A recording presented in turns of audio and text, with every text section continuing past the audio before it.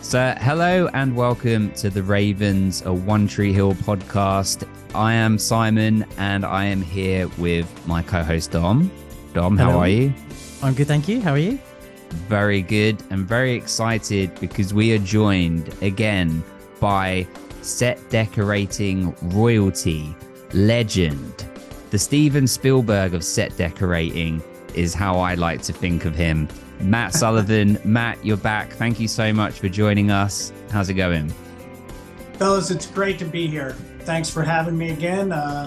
This is like a meeting of old friends. I love being here to talk about this, and it's going to be a pleasure as always. Well, I do consider you a personal friend at this point, Matt. Dom will consider you a personal friend after this conversation, I'm sure. And we are really looking forward to the whole finale of this podcast. Is we're going to come out to Wilmington and go and look at all of the locations and all of those things with our Ravens and listeners. And we can't wait to buy you a couple of beers and in person, and experience the wonders of Wilmington. So we're hoping to do that either next year or the year after, depending on when we actually finish the podcast. Right. Well, I look forward to that as well. I'm happy to show you around to everything that we can look at. And, some things have changed in many of our locations, but it'll still be very interesting for you to see where it was all done. And, I can explain lots more about it in person when we're standing in the place where everything took place. It would be amazing. And two quick things. I also just realized for anyone watching on YouTube, because we haven't done this in a while, I moved house, so I have a very boring background compared to what I used to have. Bear with me. It will develop over time. But also, Dom, this is Dom's first time meeting you, Matt, because Dom he's watching in real time. He's watching one episode a week. So he is our first time viewer, and we're currently midway through season 6. So we've just crossed the threshold of the 1940s? The 1940s episode. That's kind of our barometer.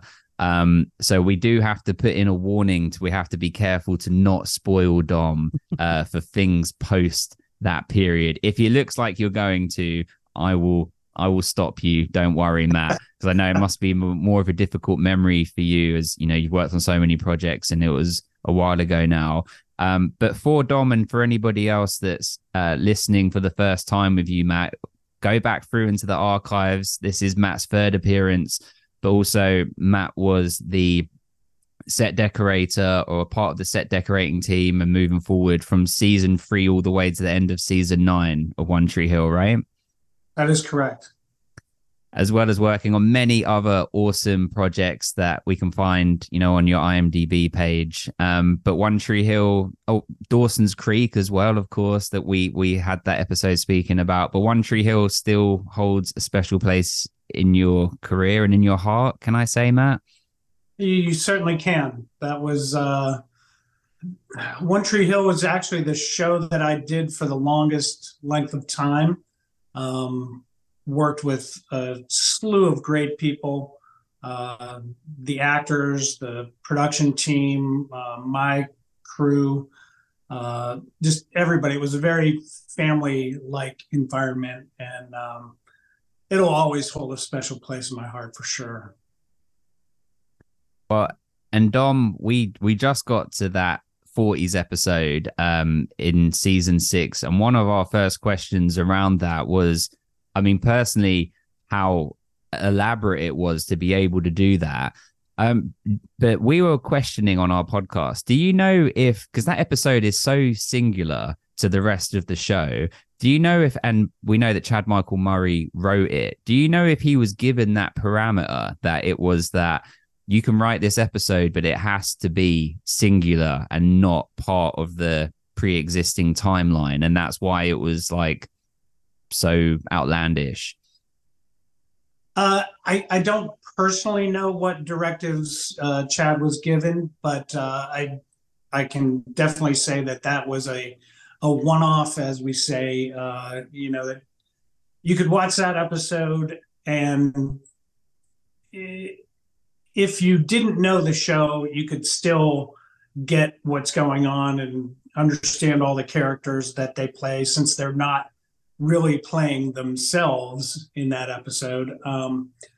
But I feel like it's a lot more fun if you do know the characters and you see how they translate into that world. But yeah, it was definitely by all parties thought of as a separate piece that we were doing just as a special edition for the audience.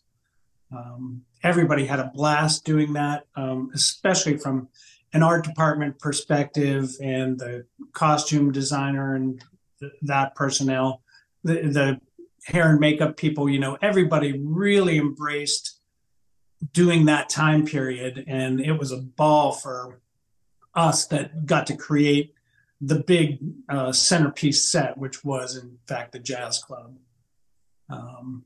That was it was probably the most fun we had on this series, I would have to say. And is it fair to assume that it was maybe one of the most expensive episodes to produce from like an art department perspective? Indeed, it was. And it's funny you mentioned that.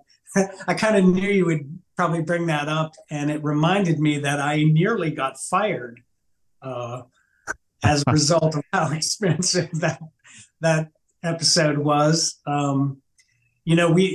We as always in television, you're fighting against what they call your pattern budget, and there was no way that episode was going to fit our quote pattern. So Alan Hook and Bill Davis and I, that Alan is the production designer, Bill Davis is the art director, and I was the set decorator. The three of us had to fight for the money to do everything in that club. You look at the footage and you see all the neon work that we incorporated and the elaborate light fixtures, and they were wanting to get us to cut things. And I remember Joe Davola, our lovely producer who also directed that episode, he wanted to cut things, and I was passionately fighting in budget meetings for keeping them, saying that we couldn't really shoot without like bar stools. He wanted me to cut the bar stools, and I'm like, Joe, we have to have bar stools. It's a bar. I mean, people have to sit at the bar. You've got half a dozen scenes that take place at the bar. You can't not have stools. Found out later from Alan that he considered firing me because I was so adamant about keeping the bar stools. I mean, passion was high all around because, we had this monster of an episode and we didn't quite have the money for it. So something had to give. And I forget where the little cuts we did make were made. I think we stole actually from later episodes budgets. But in the end, we all remained friends, and we got it made. And I think it still holds up pretty well. That's such a great story, and thank you for sharing that as well, because that must have been really difficult, kind of going into a production meeting saying, no, we absolutely need this, because looking at the set from like a complete outsider's point of view and watching the episode, it looks genuine, authentic, and you must have just put so much effort into that side of it, as well as obviously needing the budget to be able to, make it all work, because it is all completely new stuff. It's not like you could recycle anything. It doesn't look like you recycled anything from sets you already had or were already using on the show.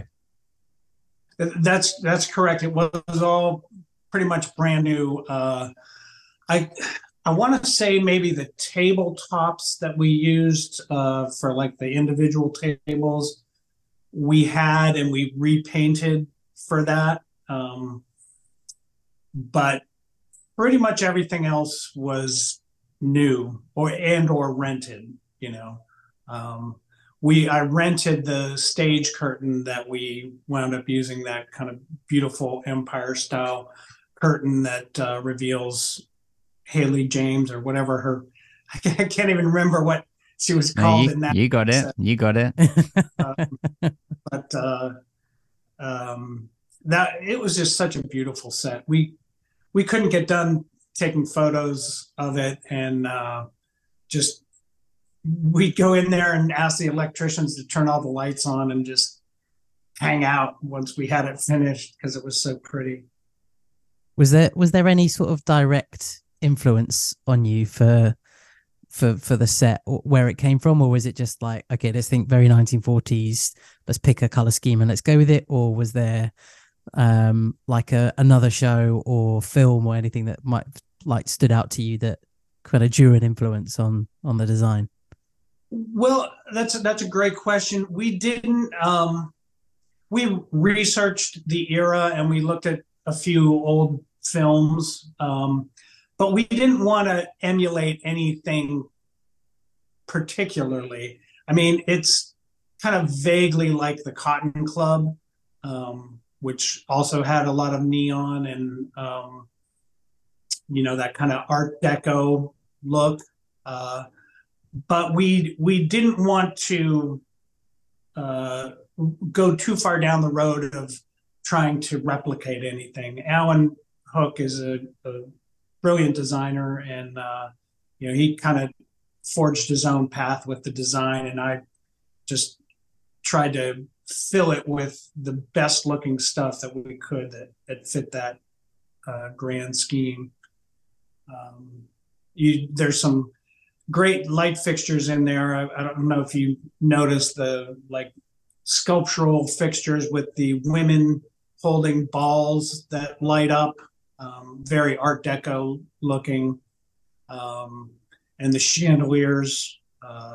Just, I thought it all complemented the era, and the storyline is kind of vaguely referencing Casablanca, although our club doesn't really look anything like Rick's, but it's definitely more Cotton Clubby, I would say. But boy, what a blast we had!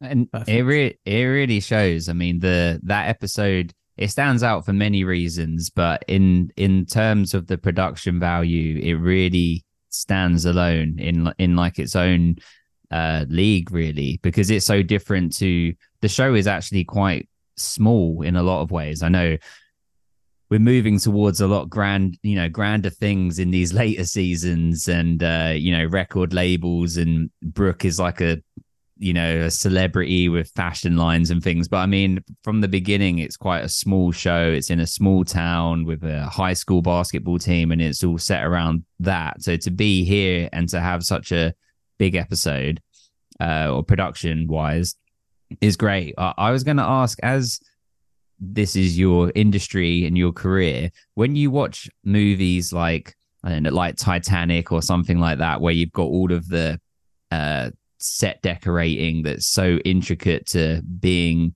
historically accurate, do you find yourself kind of like nitpicking when you're watching movies and TV shows like that, or applauding where you can think that set decorating is really good? Like, do you sort of see it with that filter?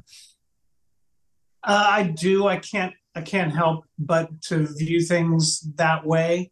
I'm always impressed by my peers' ability to recreate historic things, especially, or to create imaginary worlds, things that happen in outer space or other worlds. I find that all fascinating. And while I am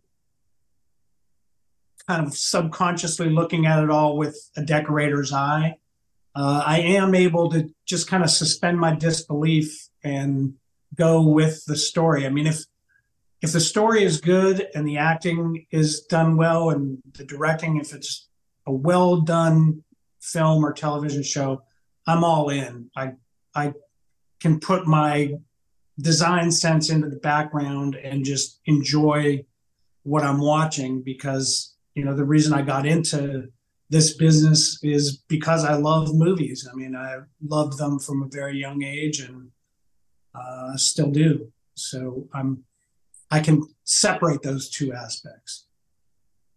Do you find that when watching your own work back, are you able to still keep that disbelief? So if you was to watch that episode of One Tree Hill now, or would you, it's too much because you remember actually being there and you actually put put all of the props and things wherever they needed to be? That's another great question. It's a little easier now to watch my own work. I mean, when it's from years past,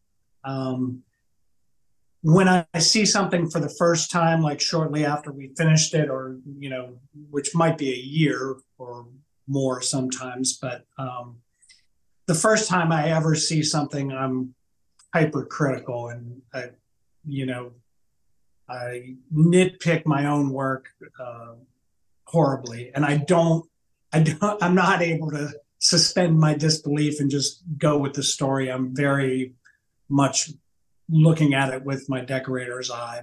But I just recently rewatched the Jazz Club episode because I knew we were going to talk about it, and however many years, almost like, what was that, 2008? Yeah, I think around there, maybe 2007, 8, around there. Okay. So, 15 years, that allowed me to kind of just forget about what I did on it and just go with the flow and watch it for what it is. It was more fun for sure watching it that way than it would have been the first time I watched it.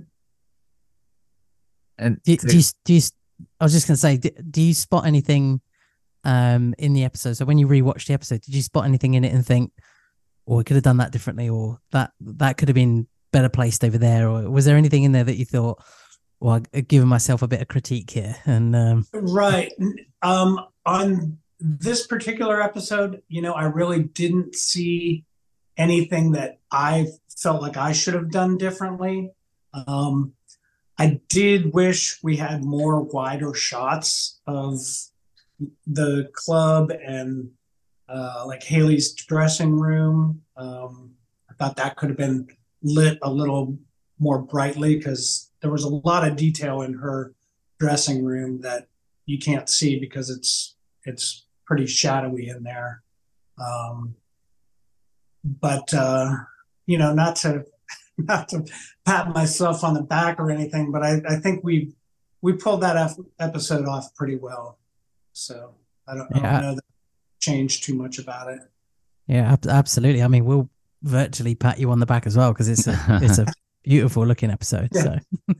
So I'm not trying to be cocky or anything, but I think between Alan and Bill and I and the whole team of the art department, I mean, my crew is and was fantastic, and the construction and paint department were both par excellence, and we felt like that was a home run. For sure. I have 3 points. 1 point, 1 statement, 2 questions. The statement is I just had to check. It aired in November 2008. So yeah, you were right. I was wrong. I'll get a lot of hate in the comments or on our Patreon, I'm sure, for not knowing the exact dates. I'm sorry. Okay, I'm human. But to take it from one great piece of set decorating to another, James Van Der Beek, who obviously you had a working relationship with in Dawson's Creek, has just recently reappeared in One Tree Hill in a wonderful character that's the complete opposite of his character in Dawson's Creek, in being like a drug-fueled egomaniac director, and it's very humorous and it's so funny. Dom and I particularly love the set decoration in his office where Lucas has gone to visit him in LA, and that's where, and I was emailing you about this, like the Trouser Hound poster, and he's got like American Pie 2 posters behind him and all of that. I mean, it's it's wonderful and brilliant. And we love all those little touches that are so subtle. And even in an episode, 2 or 3 episodes after that, Lucas and Peyton are babysitting Jamie and Andre, like the 2 little kids, and they pull out some DVDs to say, hey, we've got some movies to watch. And I like freeze framed it, and you could see that the top movie was Trouser Hound, which was like, you know, like the fake movie that you guys had made. It was such like a great little hidden touch. So do you remember doing that and having lots of fun with putting in, you know, little touches like that for people that are going to be as fanatical as Dom and I are about freeze framing and checking all of these details? Yeah. We did do a lot of that, and that is mostly the product of Alan Hook and Bill Davis. You know, they love creating stuff like that. I do too, but that's more their job to create the, you know, clearance for real pictures like American Pie and you know, any other actual film. You typically have to pay a fee for that. And, you know, given our limited budget constraints, they didn't want us to do a whole lot of that. We did get some product placement, you know, sodas or, you know, various different types of items. And we could clear for use things that were owned, I believe, by Warner Brothers, because we were a Warner Brothers production. That was maybe a little bit easier to clear. But for the most part, things that we would maybe see up close, Bill and Alan created those, and they had a lot of fun with it, as you can imagine, and as evidenced by Trouser Hound, which is a ridiculous title, honestly, but I'm glad you got such a kick out of it. And I'm working on some imagery for you. Thank you. It is needed. It needs to be on a wall somewhere. I'm sure my wife will love that. But yeah, such a nice, wholesome title. Yeah. And typically with I mean, I don't know, you obviously you don't need to say any specifics or anything, but are we right in thinking that some of these episodes, the budget for these things, we were talking about on the podcast for like that episode with the jazz club, we're talking like hundreds of thousands of dollars, right? We're not talking like $60,000. We're talking like that might cost, I don't know, like 400,000. We're talking those kind of budgets, right? Yes.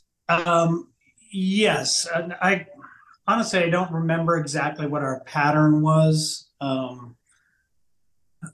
per episode, but I think, I mean, and you're talking about the entire production, like not just from an art department standpoint. Yeah.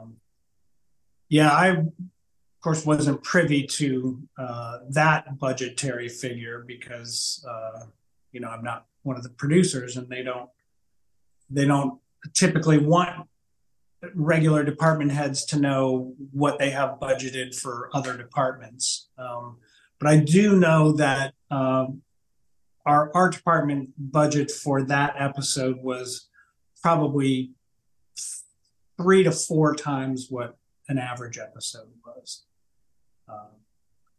That's hence the fight I referenced earlier in the budget meeting with our producers. They, you know, they wanted to give us what we needed to make it happen, and everybody wanted it to look great. You know, and in one instance, Joe Davola, who kind of fought me a little bit on those bar stools, he wanted, there's a sequence on a bridge that we used to shoot a lot. It's actually the bridge that Lucas dribbles the basketball over in the opening of the show, like the title sequence. But he wanted us to fill that bridge with twinkle lights and what we call carnival lights. He said he wanted that to be visible from space. He wanted that much lighting on it. And if you look at that episode and you see that bridge sequence where one of the girls is dancing on the bridge, we delivered. We gave them all the lights we had. At certain points on that show, we considered building backpacks with like some trellis on them and twinkle lights on them for the actors to wear, so that there would just always be pretty twinkle lights behind their heads. Because anytime we shot at night, boy, we had those lights out there. And did you say how many you had? Do you remember how, like, or like what length of like cable you had for it, or how many bulbs you had? Or well, my lead man says, I asked him this question earlier, and Adam Cameron, who's my lead man, said he thinks we had about 1,200 individual bulbs on that bridge.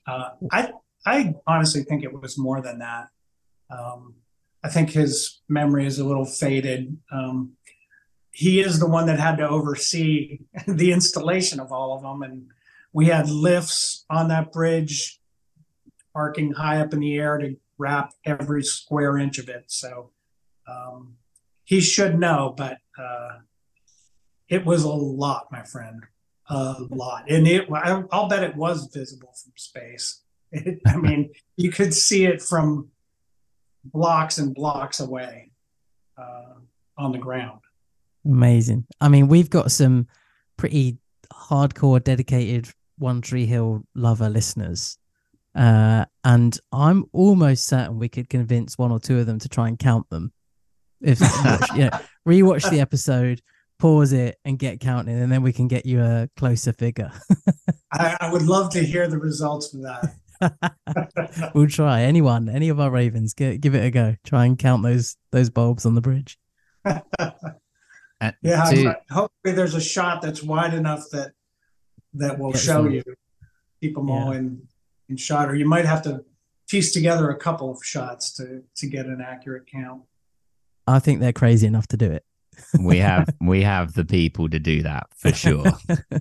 To switch lanes for a second, we've just gone through Nathan's slam ball phase, shall we call it, in his progression. I mean, slam ball, something that I guess wasn't and maybe isn't particularly well known outside of the realms of One Tree Hill, or outside of the realms of people that are into that sport. That must have provided some challenges in terms of, or did you just sort of treat it like it was basketball in terms of the set dressing / American football, but inside? Well, that's also interesting. At the time when we were doing that, slam ball was a thing that was gaining popularity in the United States.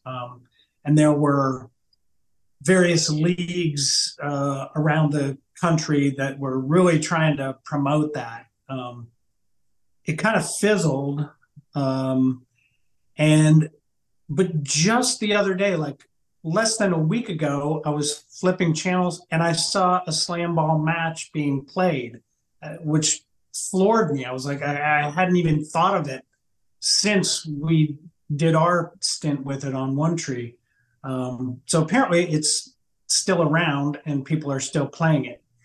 When we were first presented with that, we were like, oh man, what are we going to do? How are we going to pull this off? Because this is so elaborate. But turns out there were a couple of companies that had traveling slam ball shows, essentially, and they could bring in the court with all the trampoline spots and set it up and do demonstrations, or bring it to your civic center in whatever town you lived in and set it up and do an exhibition. So we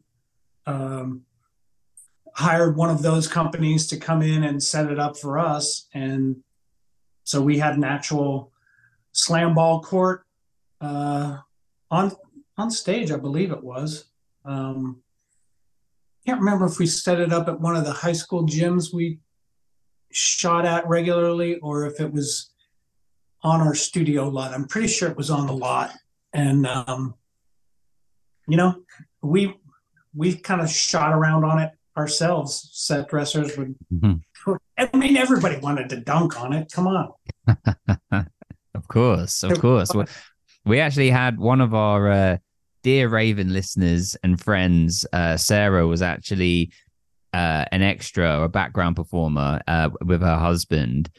She's actually also in the industry as well, but she was there just as a fan of One Tree Hill. And she said it was on a studio, because she was saying that the front, they had the crowd one side, and then the other side there was nothing there. It was just all of the cameras and everything. And it was like the sequence where Nathan gets pushed through the glass, through like the plexiglass. I don't know if you remember that, but like the sugar glass or whatever it was. Yeah, candy glass. Yeah. So there you go. Slam ball. It was cool. That was an interesting path for Nathan to follow. I mean, we all wanted him to make the NBA, but we don't know, and we will not know. So, because Dom doesn't know, so who knows? Oh, right. Does it happen? Does it not? Does he break his leg? Who knows? We'll see. Right. When he played slam ball, we were hoping that would be the thing that launched him into the NBA, like literally launched, but he still had. Yeah, well, he ends up starring. He takes a career change, goes into acting, and stars in the sequel to Trouser Hound 2, The Return of the Hound. Right. Well, and then there's also been a lot of in these later seasons, we're in New York and we're walking through a New York street, and we're here and there. And I assume a lot of that is we're not in New York, we're still in Wilmington, but there's a yellow taxi cab to make it look like New York. I mean, was that the case? There's a lot of making this look like Central Park and that kind of thing. Yes. Yeah. We did not ever go to New York. I think that was Dawson's Creek. At certain times, those two shows blend together for me a little bit. But no, whenever you think you're in New York, it's still Wilmington, North Carolina, and we've just chosen our angles wisely and done the decorating or the design work that's necessary to sell that to the audience. When it comes to individual characters, particularly in the earlier seasons, so you might have answered this before when you've had your like conversations with Simon, but I'm not allowed to listen because of spoilers. So I can't wait until I can listen. But with the individual characters, particularly in early seasons, in their rooms, for example, Peyton is a classic example, kind of captures her like essence and her personality just from looking at her room. And the same for Lucas. You kind of get this wannabe Steinbeck Hemingway kind of vibe from him, and Nathan, the sports star. And is it easy to kind of encapsulate someone's personality with a room and with objects, or do you find, okay, we've got a bit of a challenge here because this person's a bit, moody and a bit, somber, and we need to kind of bring that out in the room somehow? That is, it's not easy, first of all, but it is the essence of what set decorating is, and production design for that matter.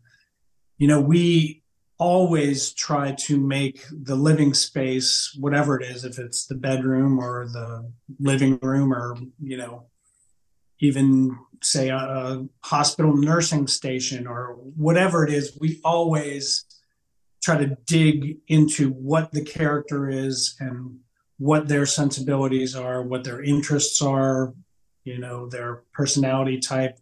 And we strive to emulate that in the set. My kind of motto is that I don't decorate sets. I create environments. I like to make every set look as if it's a living space where whoever resides there just left. Like, oh, you just missed them. They were just here. So giving that kind of character thought to things is a big part of what we do.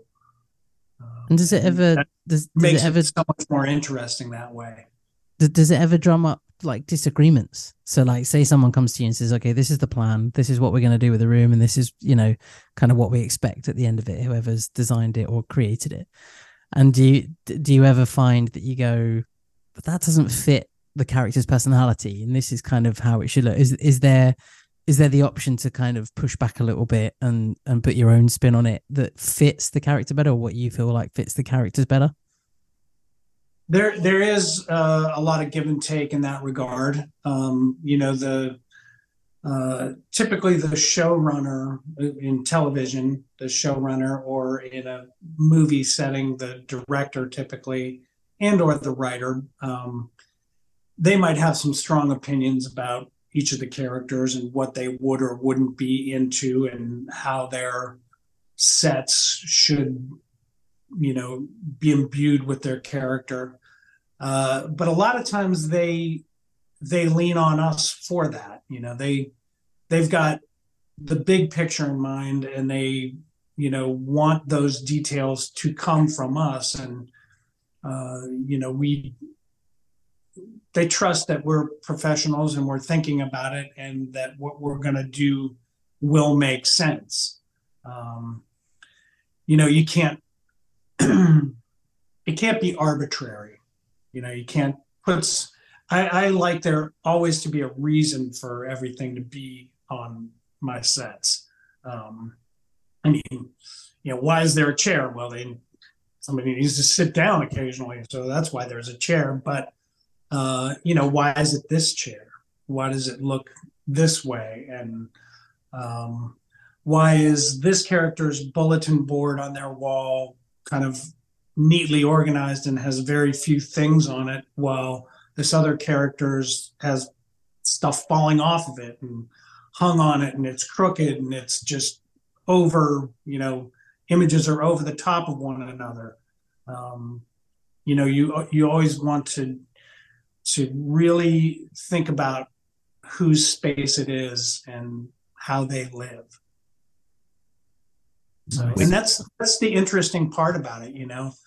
If it was just, we need this kind of furniture here, and they got to sit here because of this camera angle. So we just need a square object there for them to sit on.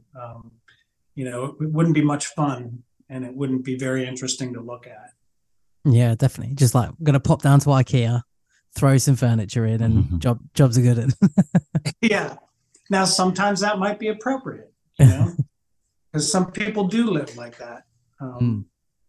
But you always got to, once we read the script and kind of break it down, that's when we get the thoughts about who these people are. And occasionally you don't get any of that from the script. It's just this person, and then you are like, oh, well, we have to create a backstory for this person because the writer hasn't given us one, and we can't just do a blank space. It's got to have personality. So that's when we really dig in and try to get the clues from the script as to what this person might be. And that sometimes that might be a position where you get it wrong and you get pushed back later, from the showrunner. And casting too, that's I'm glad you brought this up, because sometimes you're working very quickly in television, especially. There's not the time in the schedule to just methodically think things out. I mean, set's got to be ready in 2 days, and we just got the script, so we're furiously trying to put it together and give all this detail and backstory. And then you find out casting. Maybe it's a maybe it's a name that's kind of unisex, and you're thinking all along that it's a woman, but turns out it's a man, and you're like, oh my god, I totally got that character wrong. Or you're thinking it's a black woman, and turns out it's a Australian girl, or whatever. You don't get to know about the casting, because very often it's not done until you're about to go to camera. So you might get surprised with who's actually playing the part. So there's a lot that goes into it, and we got to walk that line and really try to make the sets live as the characters that inhabit them. And you've done a lot of I think we've had some of the what we'd call the psychos of One Tree Hill recently. We've had Psycho Derek, we've had Nanny Kerry, and then most recently we've had Xavier X, who assaulted Brooke and killed Quentin Fields. And all three of them have had their like lairs, so to speak. You had Psycho Derek had like all of the pictures up on the wall in like his motel room, and Nanny Kerry had the house in the middle of like the cornfields where she kidnapped Dan. And then we had Xavier had his sort of broken down house where he kidnapped Sam at one point. And not only do I think that the set decorators are really the unsung heroes, it's the same with the music as well, because like you said, it paints the picture. And we had John Nordstrom on the podcast as well. He did the composing of the music for One Tree Hill.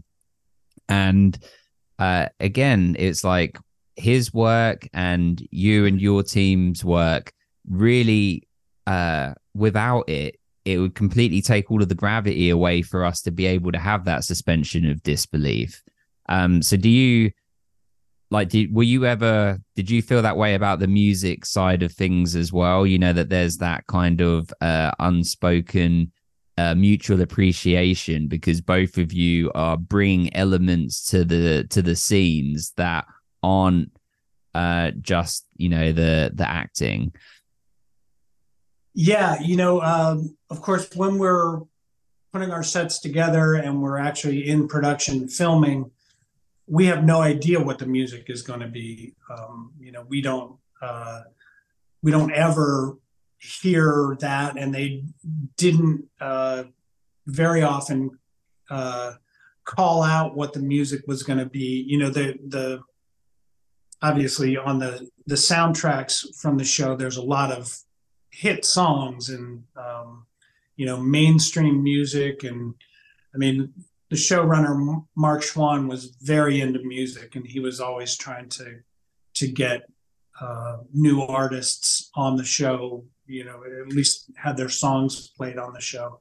And I think he and the rest of the music team did an outstanding job of getting stuff that really fit the mood of the stories we were telling.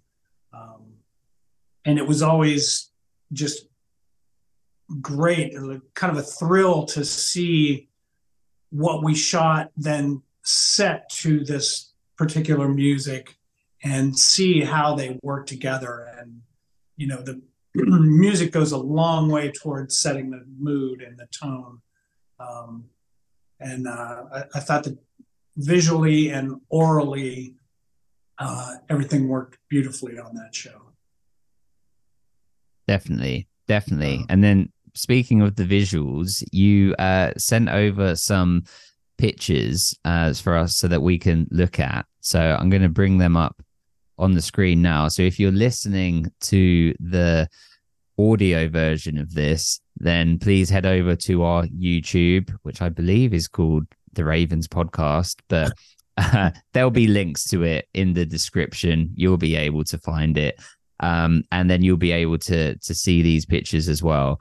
So the first one we have here is a picture of Trick, and we've got, are these the infamous bar stools? No, those bar stools are, of course, this is Club Trick, which was one of our all-time standing sets. So, in fact, those bar stools were purchased even before my time, because Trick was an ongoing set throughout the series. The bar stools that we fought about were in the Jazz Club for the 40s. And but so that is our well-loved Trick set. Lot of different action happened there. And is the roof is like this on purpose, like, or so you could be able to hang the lights from it and have more sort of autonomy over, like, if you needed to put like a camera higher up and things like that? Yes and no. That's an actual building. Club Trick was built on the second floor of an old brick building downtown Wilmington. And so that's the natural ceiling that was there, which, we augmented with pipe and materials as needed to hang lighting from, or, bounce cards or whatever. But the ceiling is what the ceiling of the building was for the most part. And it's still there. Like they, I don't know if they recreated it or if they purchased the props or set decorating, but it's now run by, I believe it's a charitable organization or non-profit called Friends with Benefit, and they put on conventions and events with the cast in the actual Trick building. That is true. They have a shop in there that is open, I believe, on Saturdays for a few hours, where you can buy memorabilia and merchandise, T-shirts, stuff like that. And I haven't been in there yet. I keep meaning to go by and just see, but it's, like I say, I think it's only open for a couple hours on Saturdays, and maybe not every Saturday. So at some point I need to get by there and see just how much of the old Trick stuff they have. But yeah, that was an awesome space that we used. And here's an interesting tidbit that very few people know. That same building and the same area that Trick is in was also used on Dawson's Creek for a restaurant that Pacey worked at called Civilization. Ah, yeah. I remember. Crazy. So yeah, that's a little factoid. Same space. Crazy. Look, so there's so many details in here that are just like, from watching an episode, it just seems normal. But even like the danger combustible liquid sign that's just in the middle of the bar there's these things that you sort of notice. But now I can just sit and look at it. I can really take it all in. It's so good to have this. Thank you for sharing it. Yeah, my pleasure. We loved that set. I say we loved it. We loved it and we hated it. It was not practical in the sense that there was no running water behind that bar. So that was always a big pain in the neck. We had to take all the glassware away and wash it back at the studio, or I think sometimes we took it to a couple of restaurants that we had friends at, and they would run our dishes through the dishwasher. And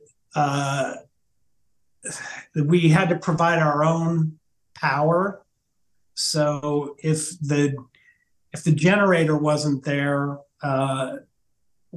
we had very little light in there to work with, because the building had power, but they didn't want, it was only on the first floor, I believe. So it was always a bit of a Megillah working in there because they kept it so dark. And we had to redo it so many times for like different events. Like, there's a Halloween party in this episode at Trick, and there's a Valentine's Day party at Trick, and now this band is performing there, so we need to add their elements. So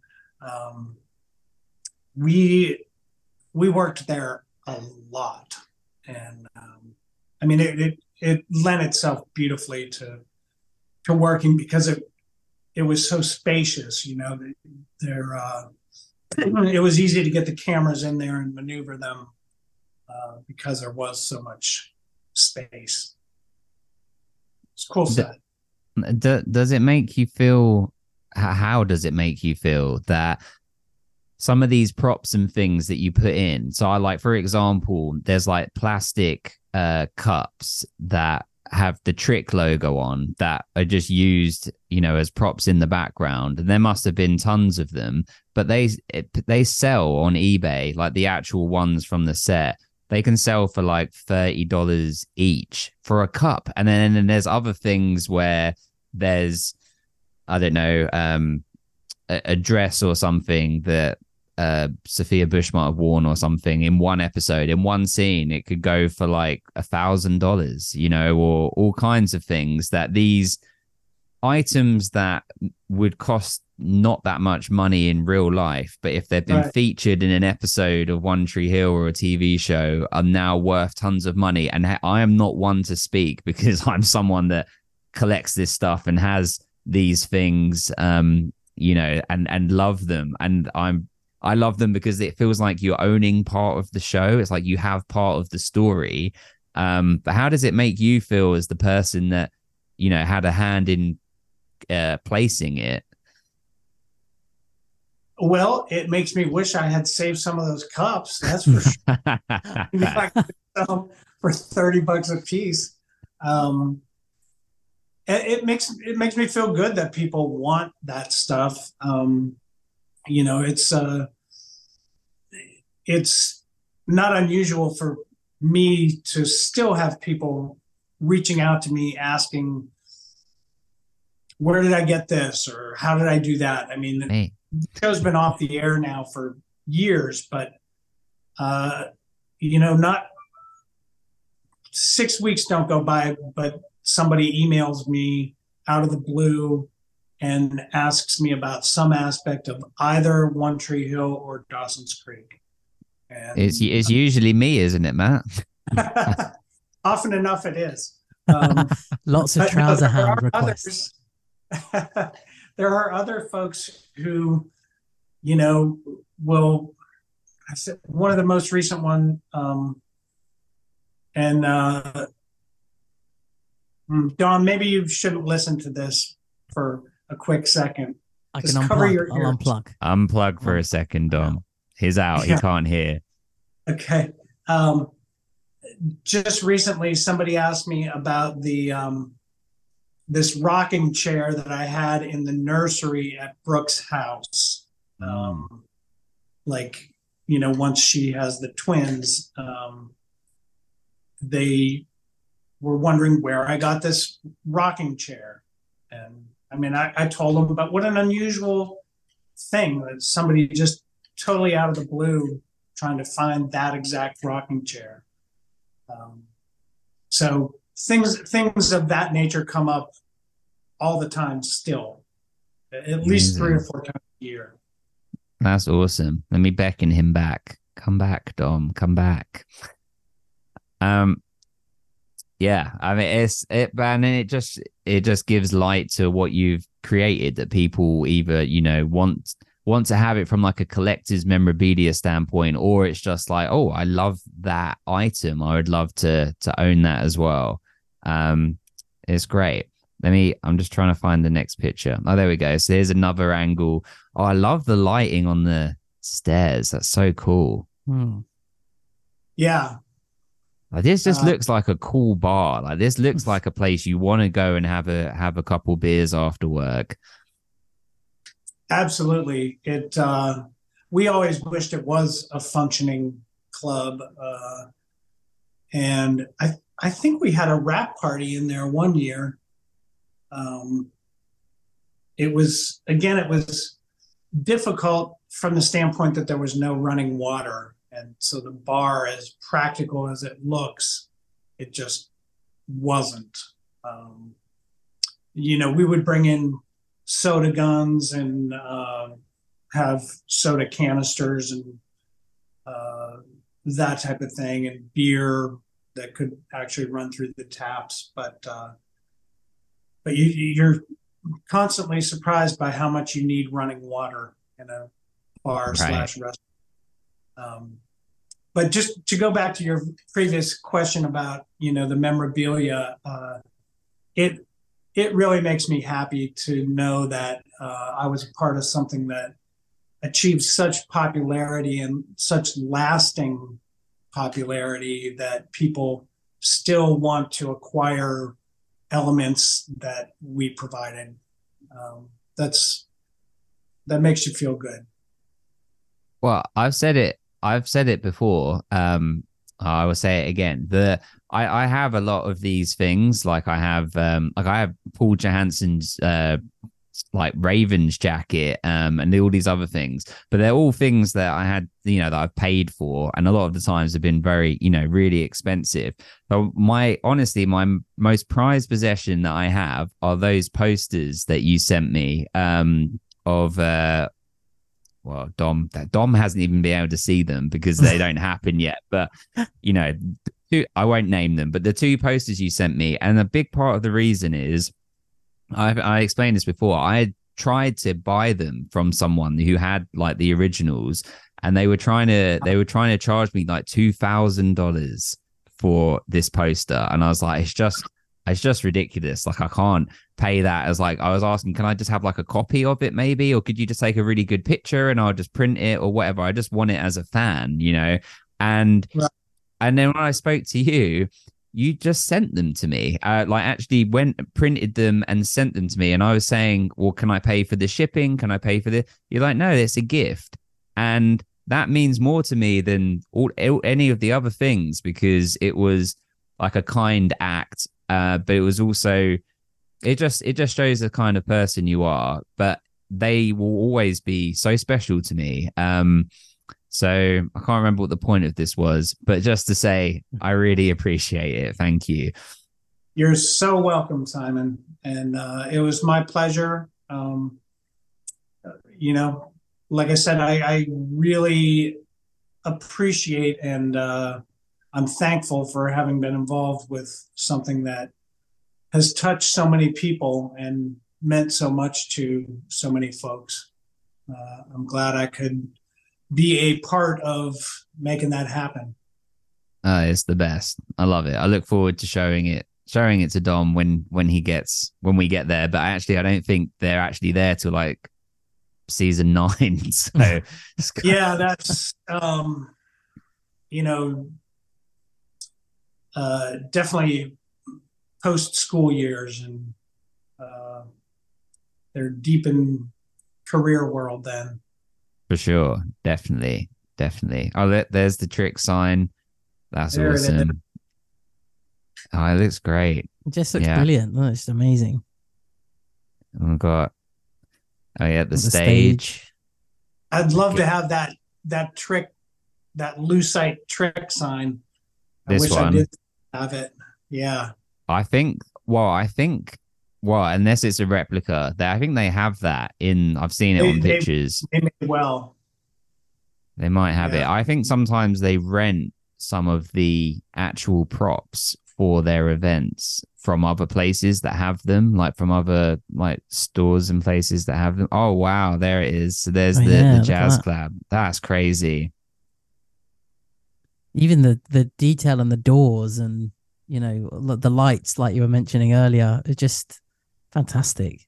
So Yeah, our good. construction team built those doors. So cool. And the floor, like the wooden floor, the light, yeah, it's very like Gatsby like. It's awesome. Yeah. Can you make that image any bigger, Simon? It's I'm sure I can. the other ones, the trick photos showed up Oh nice yeah. and big. Oh whoops. Yeah. Yeah. Yeah, it's awesome. And the lighting around the edging, around the doors, yeah, it's so cool. Yeah, and those nice deco wall sconces and the chandeliers. Uh, Did it hurt to have to take this down afterwards? it did. It did. We were just, obviously the rest of the show can't be set in the 1940s, but um, we were really bummed that we could only use it for that one episode because it was such a pretty, pretty space. I Such a bet. shame that like other productions couldn't use it. Like, let's find a TV show that is set in the 40s and let them let them have it. Yeah, Yeah, Marvelous Miss Maisel. That's in the 40s, Maisel. isn't it? Yeah, I'm sure this would translate. Oh my God, are those Oh. bar stools? Yeah, there they are. There they are. Now imagine that bar without any stools. It wouldn't look Yeah, right. yeah. Just Well, and a good few amount of scenes happen there as well, right? Like Nathan slams someone's head into the bar there, or I think, doesn't he? And yeah. I love the like coving in the back as well. Mm-hmm. It's that's part of Alan's design. Uh, and the railings, the Hmm. wrought iron railings. So And so, what? How long do you pretty think it took to build this? not very long. Couple weeks. Wow. I mean, again, in episodic television, there is just no time for dawdling. We probably, from stage floor to finished set, was probably 2.5 weeks. Crazy. That's amazing. Did you Some ever have any areas like don't lean on that part of the bar because it's not supported by anything and we don't have the time to like rebuild it, so like telling like Sophia Bush she can't put her elbows on the bar or something like that? No, we didn't. I don't recall having any spots like that on that set. I mean, that certainly does come up sometimes where you can't lean against this wall because it's muslin instead of Luan. But I don't recall anything like that on that set. I think it was all pretty practical. Pretty Again, sturdy. there's another bar that had no running water, but that's to be expected when you build it on stage. Mm. Um, Yeah, it's so amazing, beautiful stuff, like even the marble as well. Yeah, it's great. So this yeah, isn't it's all is this like wood that's made to look like marble or something? exactly. That's a Mm. paint job. Peter Durand was our lead scenic painter in those days, and he was awesome. Yeah, that's phenomenal. And these are the lights you were talking about. Yeah, I wish I had had sent you a closer shot of those. Maybe. Um, Oh yeah, there you yeah, go. Yeah, they're really cool. yeah, I'm so disappointed. I'm so disappointed in my parents for choosing to live here in the UK and not in Wilmington, so I couldn't attend the because you had you had the big auction at the end, right, with all of like the props and everything. Like I would have just gone broke. I would have just bought everything. Maybe it's a good thing your parents did live there then. Yeah. You might have bankrupted them. Yeah. Dad, I need this, please. Oh, there's Michael. Michael Jackson. Yeah, we're back to Trick now. Even this detail on the floor here. Yeah, I think that was the last. Brilliant. I think that was the last one. That's the stage. Your perspective there is you're actually on the stage at Trick, and those panels on the stage lit up different colors. So cool. So cool. Love it. I think that was the last one. Thank you for sharing those. And yeah, it's so cool to see. To talk about the industry now, we know that there are currently here in July in 2023, for anyone that's listening, you know, back, if you're in the future listening to us in the past, then we know that there's these strikes going on, and we know what we know. We know bits about it from the news and everything and social media. But I mean, how is it affecting you with your current work? Yeah, what's your perspective on it? Well, my current work is no work at all. Both the Writers Guild and the Screen Actors Guild are on strike, as you mentioned, and have been, the writers since May 1st, and the actors rather, since the end of June. And as a result, nearly all production in the States is shut down at this time. And it's been a year where these strikes were anticipated. It looked like they were going to happen. And so production, at least in the on the East Coast of the U.S., has been very slow all year leading up to the strikes. And now there's just almost nothing at all. My crew and I, as well established as we are in the industry, we haven't worked all year. So 2023 has been a disastrous year for us here in Wilmington. There's only been one production in Wilmington this year, which we were not a part of, and that got shut down when the actors' strike happened. So it's really problematic for those of us that make our living from the film industry. I'm not going to lie. There are thousands and thousands of people out of work across the country. And some folks like myself who have been well established in the business, you know, we are maybe positioned better financially than a lot of younger folks or people who are newer to the business. It's just, when your livelihood is threatened in that way, it's a scary time. And we all understand that there's points to be made on both sides. You know, the writers and the actors, they need fair contracts. The ones they have now are not fair. They don't take into account the way the whole industry has endured a paradigm shift here with the advent of streaming and the fact that so much is done through the internet now and not through broadcast, and that movie theaters have really seen a loss to viewership accessing projects that way. So those points have to be addressed. You know, the artificial intelligence aspect has to be addressed and controlled as far as what its influence over writing and image and likeness, how those things could be manipulated with artificial intelligence.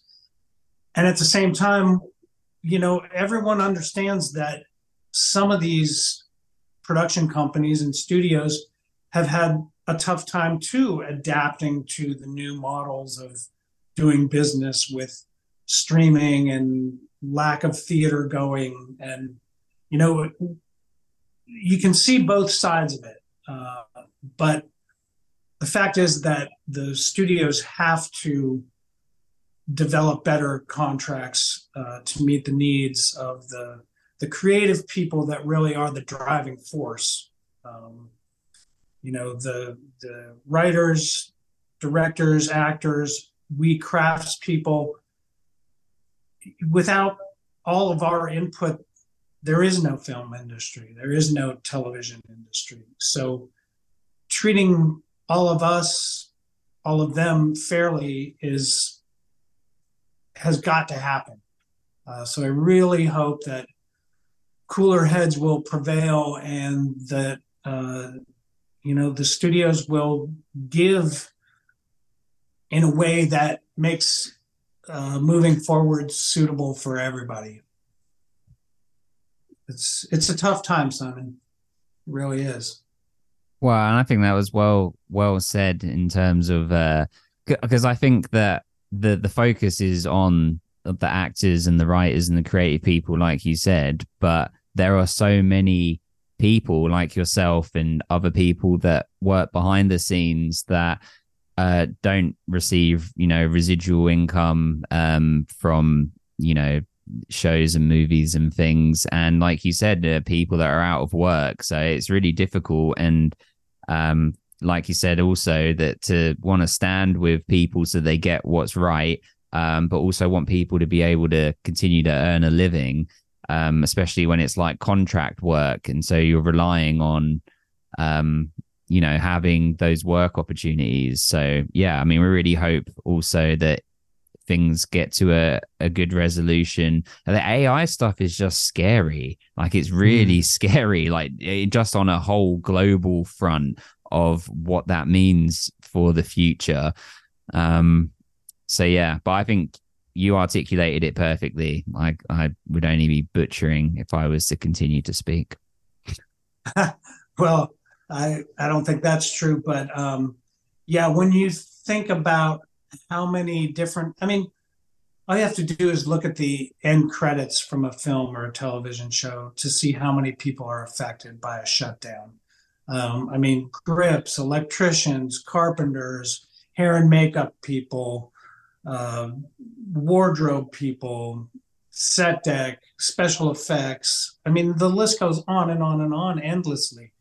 All the digital artists. I mean, these days you watch a movie like the new Indiana Jones and you see like literally hundreds of technicians who are doing, you know, digital art, visual effects and stuff. I mean, a lot of those people actually are probably still working because there's projects that have been shot and are in post-production now, and that's where a lot of their work comes in. But ultimately, if it doesn't get solved, it's going to affect literally everyone in the industry. And these are, you know, people are going to start losing their homes and their apartments and have their cars repossessed. And, you know, there is absolutely no reason for greed to be the reason that occurs. I mean, there's got to be a meeting of the minds that reaches a sensible contract that everybody can live with. And if people on the one side or the other say it's impossible, that's crap, because it can be done. The powers that be on both sides just have to meet, discuss with level heads, and get it figured out. Absolutely. Yeah, absolutely. Yeah. Let's hope it's resolved soon for, you know, it's in everyone's best interest that works in the industry. And, you know, soon enough, it's going to affect the viewer as well, because there'll just be no content, you know, no new stuff coming out, but mostly people's livelihoods are at stake. And it needs resolving. It's just, people at the top need to make those decisions and help support everybody else in the industry and make those decisions quickly, because it's just greed on their part, particularly where the money sits with them and they get to keep it rather than do the right thing and share it responsibly. Right on. Share it fairly.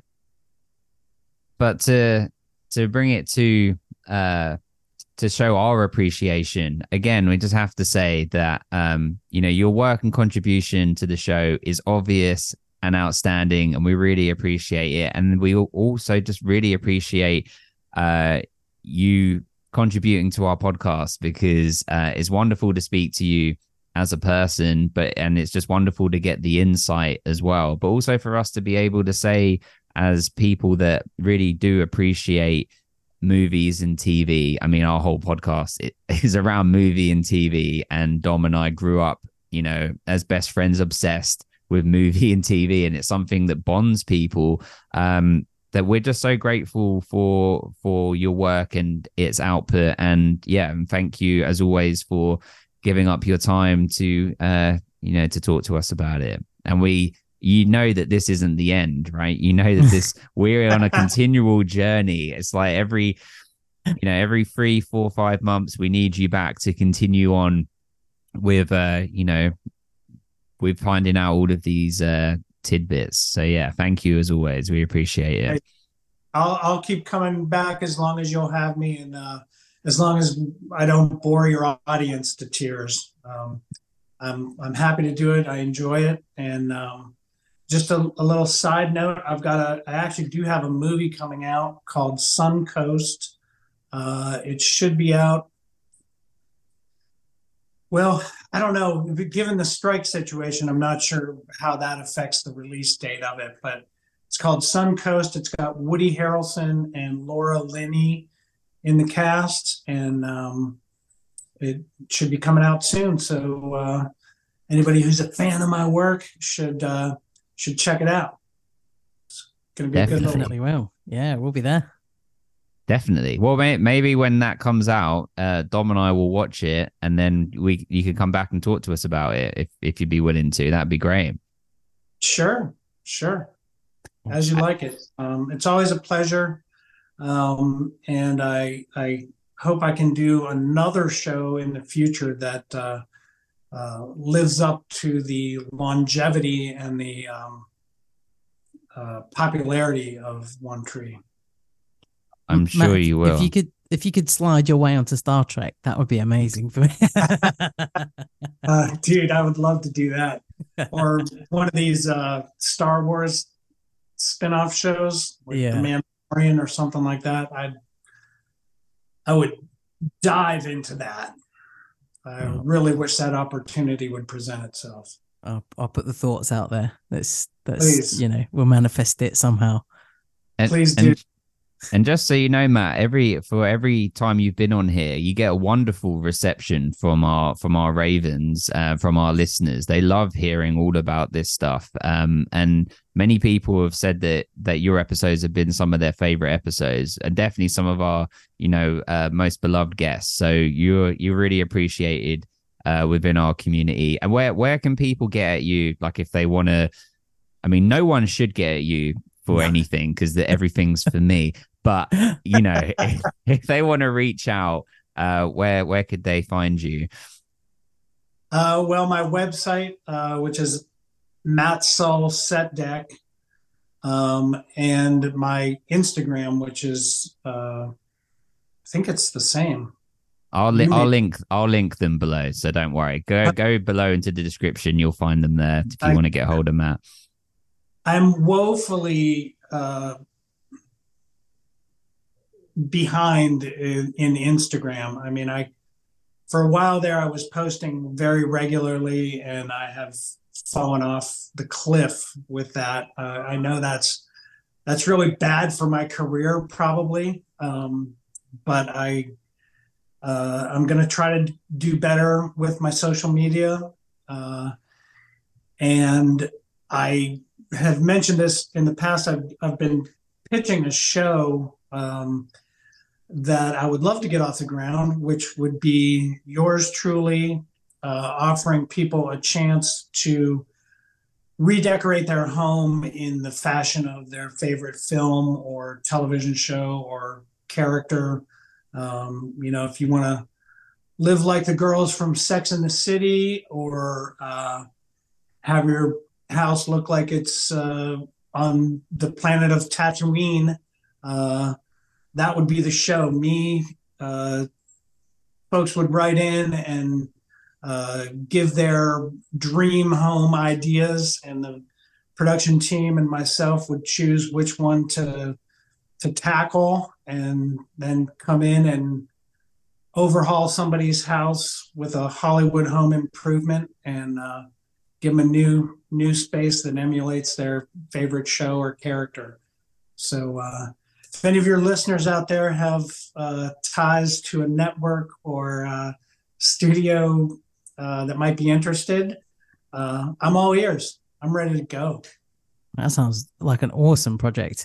And also, I can imagine Simon's wife is about to run in and disconnect because you know that he'll be the first person on that show. Right. Well, that would be perfect. I'll come over and give your house the Tree Hill makeover. Yeah, we just got a new house, so it's ready. We need it. We need it. Make this into Karen's Cafe or something. I'm down for it. Yeah, 1940s all the way through. Do you have a basement in your house? Got a garage. Okay, well, I'm just thinking, where can we put the jazz club? I want the river court in my garden. If I can have that, that would be great. Done. I think that bankroll it. Yes, yeah. Well, I think there's a really cool show idea. I can really imagine that being really popular, especially like on like Netflix or something like that. It'd be a really cool one to every episode, a different theme, a different person's house. Like it, exactly. Yeah, it makes sense. It feels like a no-brainer. And I've had some positive response in pitching it, but it doesn't make it past the initial interest, which I don't know why. I mean, I feel like it's kind of a no-brainer. You get a semi-legendary set decorator like myself to come in and redo your house, and get if somebody wanted to live in One Tree Hill world, maybe Chad or Sophia Bush would come on the show with me and make a cameo when we debut the new space for the people. Yes, yeah. McGregor comes on to the house of the person that wants to live on Tatooine. The possibilities are endless. There's a lot of it has to happen. It's like Pimp My Ride, but like not in the 90s, or early 2000s, like now, and done to a different standard. I think it would really make sense, definitely. Hollywood My House. Yeah, Hollywood My House. Yes. Hollywood My House. Right, is that the actual title? Because that makes perfect sense. It could be. I've been calling it Hollywood Home Improvement, but Hollywood My House or Hollywood My Home. I'll leave the title to the producers who want to put it together. But, nice. Well, fingers crossed. Touch the wood. I mean, it does seem like a no-brainer. So hopefully that will manifest itself. But yeah, again, thank you so much for your time. Can't wait to have the next conversation. Everyone, go follow Matt. And yeah, until the next time. All right, fellas, it's been a pleasure. I appreciate your time as well, and look forward to the next one. Thank you so much, Matt. It's great to finally get to meet you as well. So yeah, you too, Dom. Be well, fellas. Yeah, you too. See you soon. Thank you. Bye. Take care.